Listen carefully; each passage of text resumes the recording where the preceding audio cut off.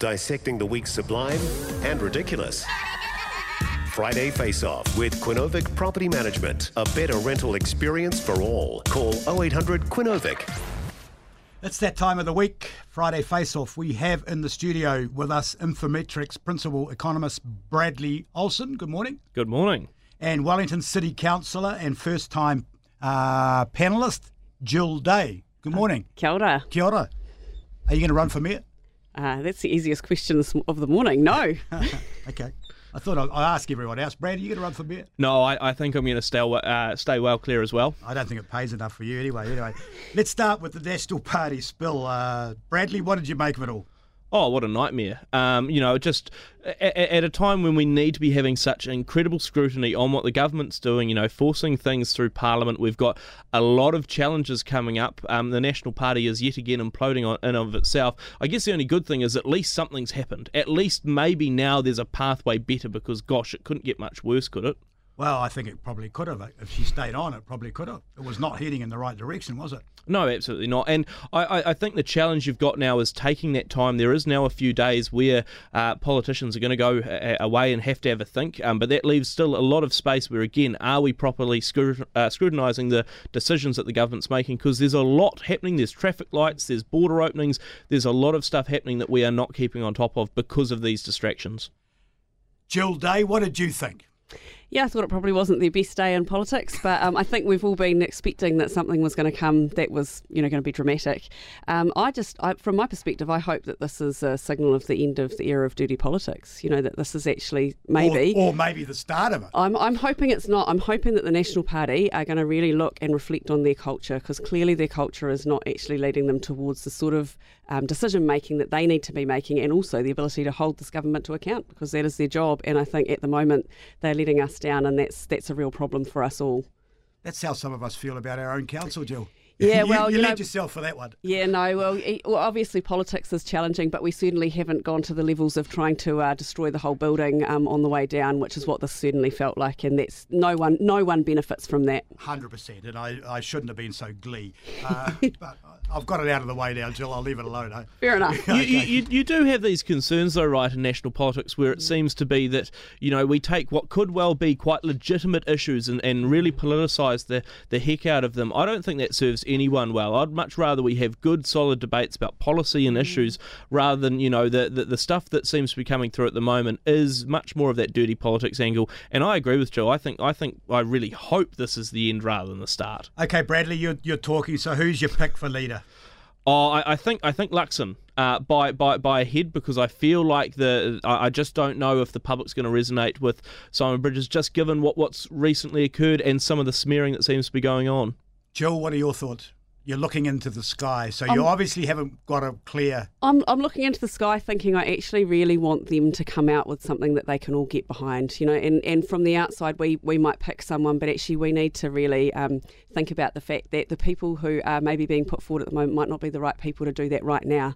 They might need someone who can help to do some of that moulding and bringing it together. And, actually that's an important part of leadership, is sometimes people play a role, which is to get a party through to a point where the leader who can take them into election is that person. And I wish that we had that more in politics, where people weren't worried about their own career. They're looking beyond that and saying this is the right thing to get this party to the next point. And a good example of that, though, was Dr. Shane Retty this week. I think he played a really important role there as deputy, now interim leader, of steadying the ship and calming things down and being able to move through that process. I've got a lot of time for him. He's from up where I am in Whangarei. Of course, I know him quite well, and I've got a huge amount of time and a lot of respect for the way that he's gone about things this week. Have you met him, Jill? I haven't, but I was actually really impressed with the way he dealt with things yesterday, and I thought that is leadership. He had to deal with something which is always hard to be the one that's left holding the microphone on those sorts of things, and he dealt with it with huge integrity. Yeah, I agree.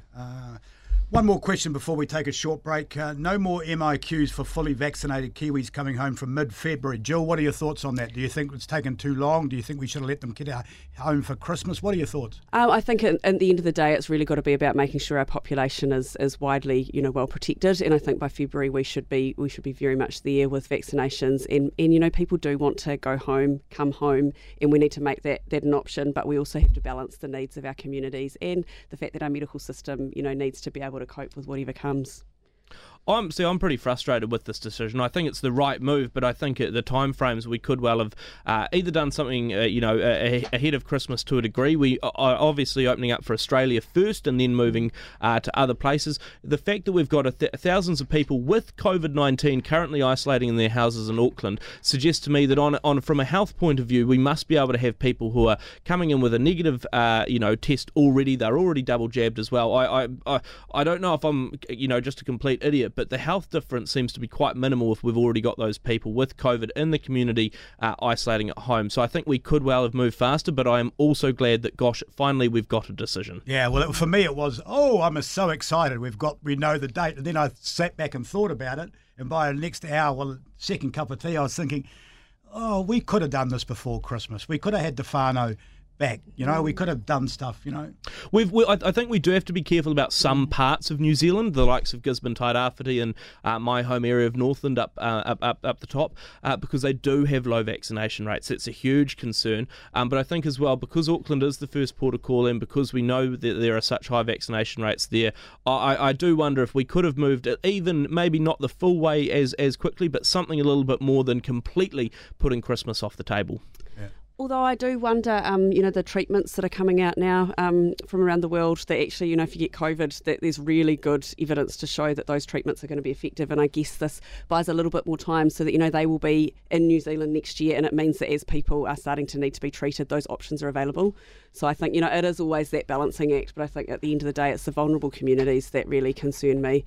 Probably places like Wellington and in Auckland, we've got some good coverage, but yeah, people don't just stick to those places when they come to this country. They go to the beautiful, quiet places where people might not be protected. Thanks, guys. We're going to take a short break. It's News Talk ZB Friday Face-Off with Jill Day and Bradley Olsen. It's 14 minutes past 11. Face-Off, we have in the studio with us Wellington City Councillor Jill Day and Infometrics Principal Economist Bradley Olsen. Bradley, I'll start with you on this one because this seems really complicated. I think it's a good idea, but complicated. A plan for social unemployment insurance scheme is set to be released by the government and should be saving grace for those unemployed. It would mean if a person was laid off, they would receive 80% of their income for an undisclosed period of time. What do you make of this? Look, I think it's actually an important step that we move towards because at the moment, right, the big challenge for a lot of people is if they lose their job, they immediately or very quickly will go onto the benefit, which is important. It's a safety net for them, but they have such a huge loss of income that often that actually sets them back quite a way of trying to find a new job, retraining, thinking about those different opportunities. So this sort of social unemployment insurance is going to be important, but we've got to get the details right. We talk about how it's ACC-esque, and that means to me that we have to figure out, do you pay more or less if your industry or your job is more or less likely to sort of get the biff, but also I think just trying to understand how much we're paying into it and what you're getting back. There's some thinking around, does everyone pay equal? Do we all pay 1 to 2 cents in the dollar into this, or because I earn more, do I pay more than other people? Is it a bit more of a progressive scheme? Still a lot of questions around this. I think businesses though won't be particularly happy. They do have to understand though, if not this option, the worry is that you might have to see compulsory redundancy being brought in, and that's going to be a far worse option, I think, for a lot of businesses. Jill Day, your thoughts on this one? Yeah, I think the other perspective to bring into this is that, our workforce is changing and we're working towards a zero carbon economy, and that means that, some jobs will disappear and new jobs will appear, and we don't even know what some of those new jobs are. So we need to make sure that we are providing the opportunity for people who do become unemployed because their job is no longer needed or wanted, that they can go and retrain and do something new. And I think that is really important. And it's important that we support people when, maybe they've had unfortunate circumstances happen and they've lost their job for one reason or another. We know sometimes people fall out of employment because they have unwell family members.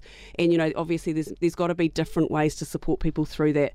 But I think what this is doing is this is really looking at what we can do to keep people in jobs, keep them in employment. And this is really basically for all people. It's bank managers, accountants, as well as manual labourers, so it's across the board scheme.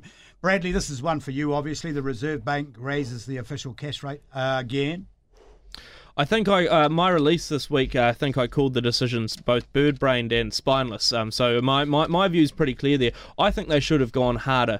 We've got inflation now that is more than double what the midpoint that they try and target is. We've got a record low unemployment rate. We've got economic activity that I know we've got a Delta outbreak, but is a lot stronger than they first thought.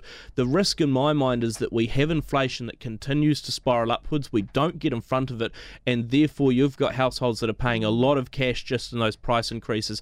I think they should have gone harder this time. Oh, I don't agree with you. Goes Jill. Well, I have to say, this is something that I just look at from a perspective of particularly our first-time buyers who we are we know are struggling to get into the market, and I think we have to be very mindful of the increase in rates and what that will do to that. But from a council perspective, we just need to build. We need to build. We need to increase supply so that we can start to provide some balance out there, and that's just what we've got to focus on, all those different things. But yeah, I think it's certainly complex. It's hard at the moment. We all wish we had a crystal ball and we knew what was coming. I think that is for a council perspective, and my view on that is that you have to say yes more. You have to actually get alongside developers who will spend the money. You need to hold hands with them and make them feel good, because that's what I'm hearing when I'm out on the street. People are saying it's just too hard to do business with this council. They need to be more of a yes council and less than a no council. Council, I think, has been doing some good things. So there has been some partnership on apartments. No. I mean this seriously, Nick, because I have been impressed, because there has been some stuff that has been coming through where councils been partnering up. I think there needs to be a lot more of it, because at the moment, right, over the year to September, Wellington City consented 25% less when it came to building consents. Well, New Zealand as a whole, 25% more. We're going backwards in the city at the moment, and I completely agree about the challenge around first home buyers.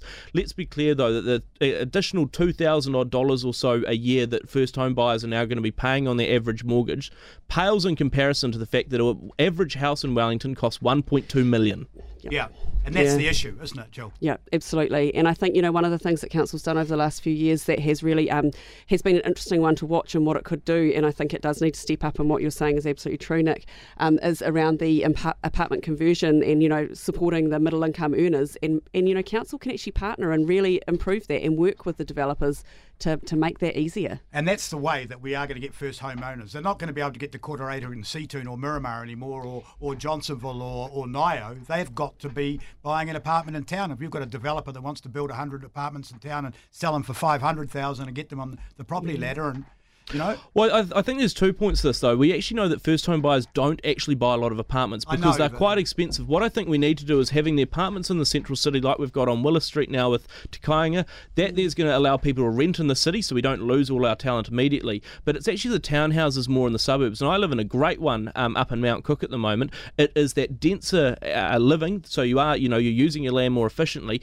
but you're also able to have it a little bit further out, and it is sort of a more affordable option. We're seeing it a lot more in the hut. Wellington needs to move that way, and soon. Yes, absolutely. I agree. It's Friday Faceoff time. We have in the studio Jill Day and Brad Olsen. It's 23 minutes past 11. We'll take a short break and be back at Friday Faceoff time with Bradley Olsen and Jill Day. Jill, this is a great one for you, this one. You're smiling, you're laughing. Let's Get Wellington Moving has spent more money on their website than it has on actual construction. Yes. Well, I think the thing you could say is that Let's Get Wellington Moving has had a very bumpy ride. And I think, I'm not really here to defend, the spending on that. I mean, I don't have a problem with spending money on websites and making sure that people can access the information. I think the thing that we need to do is to stay focused on what we need to do, which was we need to get on and actually build the thing. And that's really where we as leaders and decision makers need to be. I think we do need to be able to communicate with the community what's happening, real-time progress, make sure people feel that they can understand what's coming and that they can see where, there's going to be a lot of disruption, where that will come through.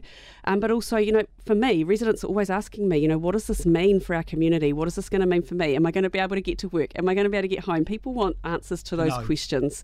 And I think that's what this is about. This is making sure that people feel connected to it. We do need to make sure that we don't over-consult and that we get on and do it. But there are some important things that the community do need to be able to feed into. Great answer. Bradley? Oh, look, I think Jill makes some very, very good and important points. I do still just have to laugh with Let's Get Wellington Moving, though. The two things that I'm aware of that it's done so far is slow down speed limits in the central city, and it's going to put some traffic lights on on the state highway heading out to the airport. I think we've got to be realistic. The first two things that Let's Get Wellington Moving has done is stopping things. More importantly, right, I mean, when are we actually getting constructed? When is a shovel getting in the ground for this thing? What, 2028, I think, for any of the big projects? I know it takes a long time to consult, but I think we also need to remember that we had these very same options on the table in 1992. That's before I was born. Wellington's been grappling with these issues for a while. I feel like, in a sense of over-consulting, once we've got a decision, let's just plough on and do it. I mean, let's get some diggers and just start digging some stuff up. Absolutely. I totally support that. I mean, the last big changes in the city were in 1978, the year I was born. So, actually, this is a huge opportunity for the city, and we don't want to miss it. And I have to agree. I think, the timing needs to be brought forward. We need to do things as fast as we can. We are already seeing the impacts of not being able to move through easily. And I think we just need to really stay focused and not keep relitigating and going over all of the things that have gone wrong, that actually we've just got to move forward. We've got to stay focused. In my mind, we've got to get some priorities straight as well, because we know, right, that there's a lot of stuff we're trying to do in Wellington, and we just probably don't have the workers and the resources to do it. What do we think is most important? And whatever we think is most important, let's pour the resources in there. And get it done now. Get it moving, perhaps. Yeah. Does the council have much to do with it? So we're one of the three partners, and I think that's one of the questions that you would bring to this is, do we actually need to look at having some sort of structure which is easier to work with on this front? Should we be having some sort of transport authority in Wellington City to really move this forward? Because when you have lots of different partners to it, it can make it quite complicated and quite clunky. But I think, it's really important that we just make sure that we are focused on the fact that this is a transport project, but it's actually also about how we grow and where we build our houses. This is also urban development. So I'm getting the feeling that you think we could do it better. I think we definitely, we just cannot lose sight of the fact of why we are doing this. And of course, for the community, they want the individual details and the answers to their questions, but we have to remain focused on the fact this is about urban development and moving Wellington into a future where more people can live. And we've got to be realistic, right? We're not going to please everyone in the city. Gosh, we seem to be able to annoy more people than we ever please. But I say that because once we make a decision, we've got to stick with it. Some people will be mad. Absolutely. I'm mad every day sometimes by how frustrating it is, though. Let's get on and do something, and then people can start to plan their lives for the future. I think that we've also got to be mindful, and this is from Georgina Campbell, who's our special issues writer, and she's been involved in this quite heavily. Her view to me once, and I've said it before and I'll say it again, she, on a phone conversation, she said, we've got to be careful that we don't become a no city, though. You know what I mean? And she's a young, bright person of our future, and I think that's really important. And the light switch went for me. I thought, it's so easy to knock things, but we just don't want to be a no city. News Talk said B, it is 28 minutes to 12. We're on Friday Faceoff with Principal Economist from Infometrics, Bradley Olsen. I nearly got it right all day today, Bradley, didn't I? You're going well. I was going well till then. And City Councillor Jill Day. Jill, this is a good question for you, the next one. I'm going to start with you on this. Should Kaingaroa scrap a sustained tenancy policy and be evicting unruly tenancies? I don't think they should. I don't think you can treat it as sort of simply as that. I think, actually as a teacher, before I got into council, I was supporting families who, potentially sometimes would have been challenging for their communities that they lived in. But, that it does have a massive impact on their children if you move them. And really, actually, we're just moving the problem often. That actually we need to get in there and figure out how we can support people. And that, there is some good work being done on the ground. We've experienced that in our social housing. And I think it's really important that we come at it with empathy, because actually people are in these situations because things have not, life has not treated them well.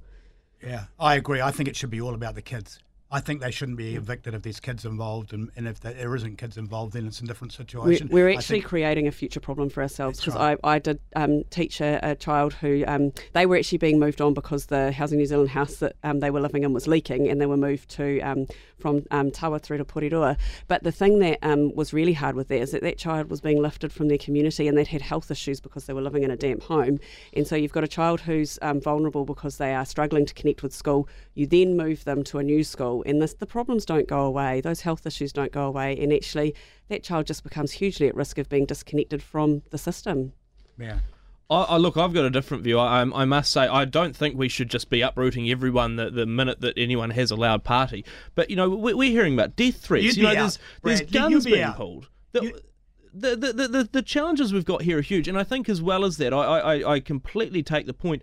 But we've also got we've got to remember that the other people living next door have just as much of a right to not have all this abuse and death threats and that coming forward. I'm not saying we should do it all the time, but gosh, I think to say that, look, there are no consequences at all for anything you do. You can, shoot at people and have death threats going on is abhorrent, and I certainly don't want to see these kids in a worse place. But I think in general, this is a pretty poor outcome to have absolutely no change at all possible. It should be absolutely the last resort, but it certainly should be possible to move people on. I agree with you, but I live next door to a flat 2 doors down, but they make a hell of a lot of noise. But they have a party. Whenever they have a party, they put a note in your letterbox.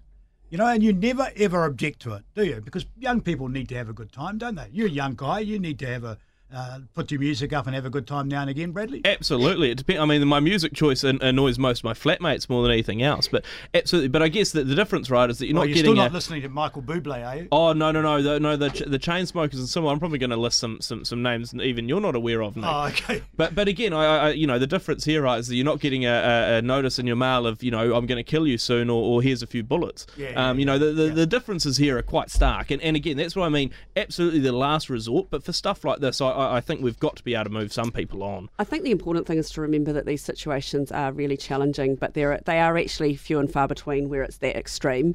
And I think in those situations, that moving people on really does just put it in another neighbourhood's issue. So, we actually really fix do the need problem, to don't move the problem. It's putting a Band-Aid on. And I think actually, we've had situations in our social housing where neighbours have had challenges, and actually they've had some really good outcomes with people just sitting down and doing some coaching about, some things exactly like that, putting letters in a mailbox and just trying to help build some kind of understanding and empathy between people.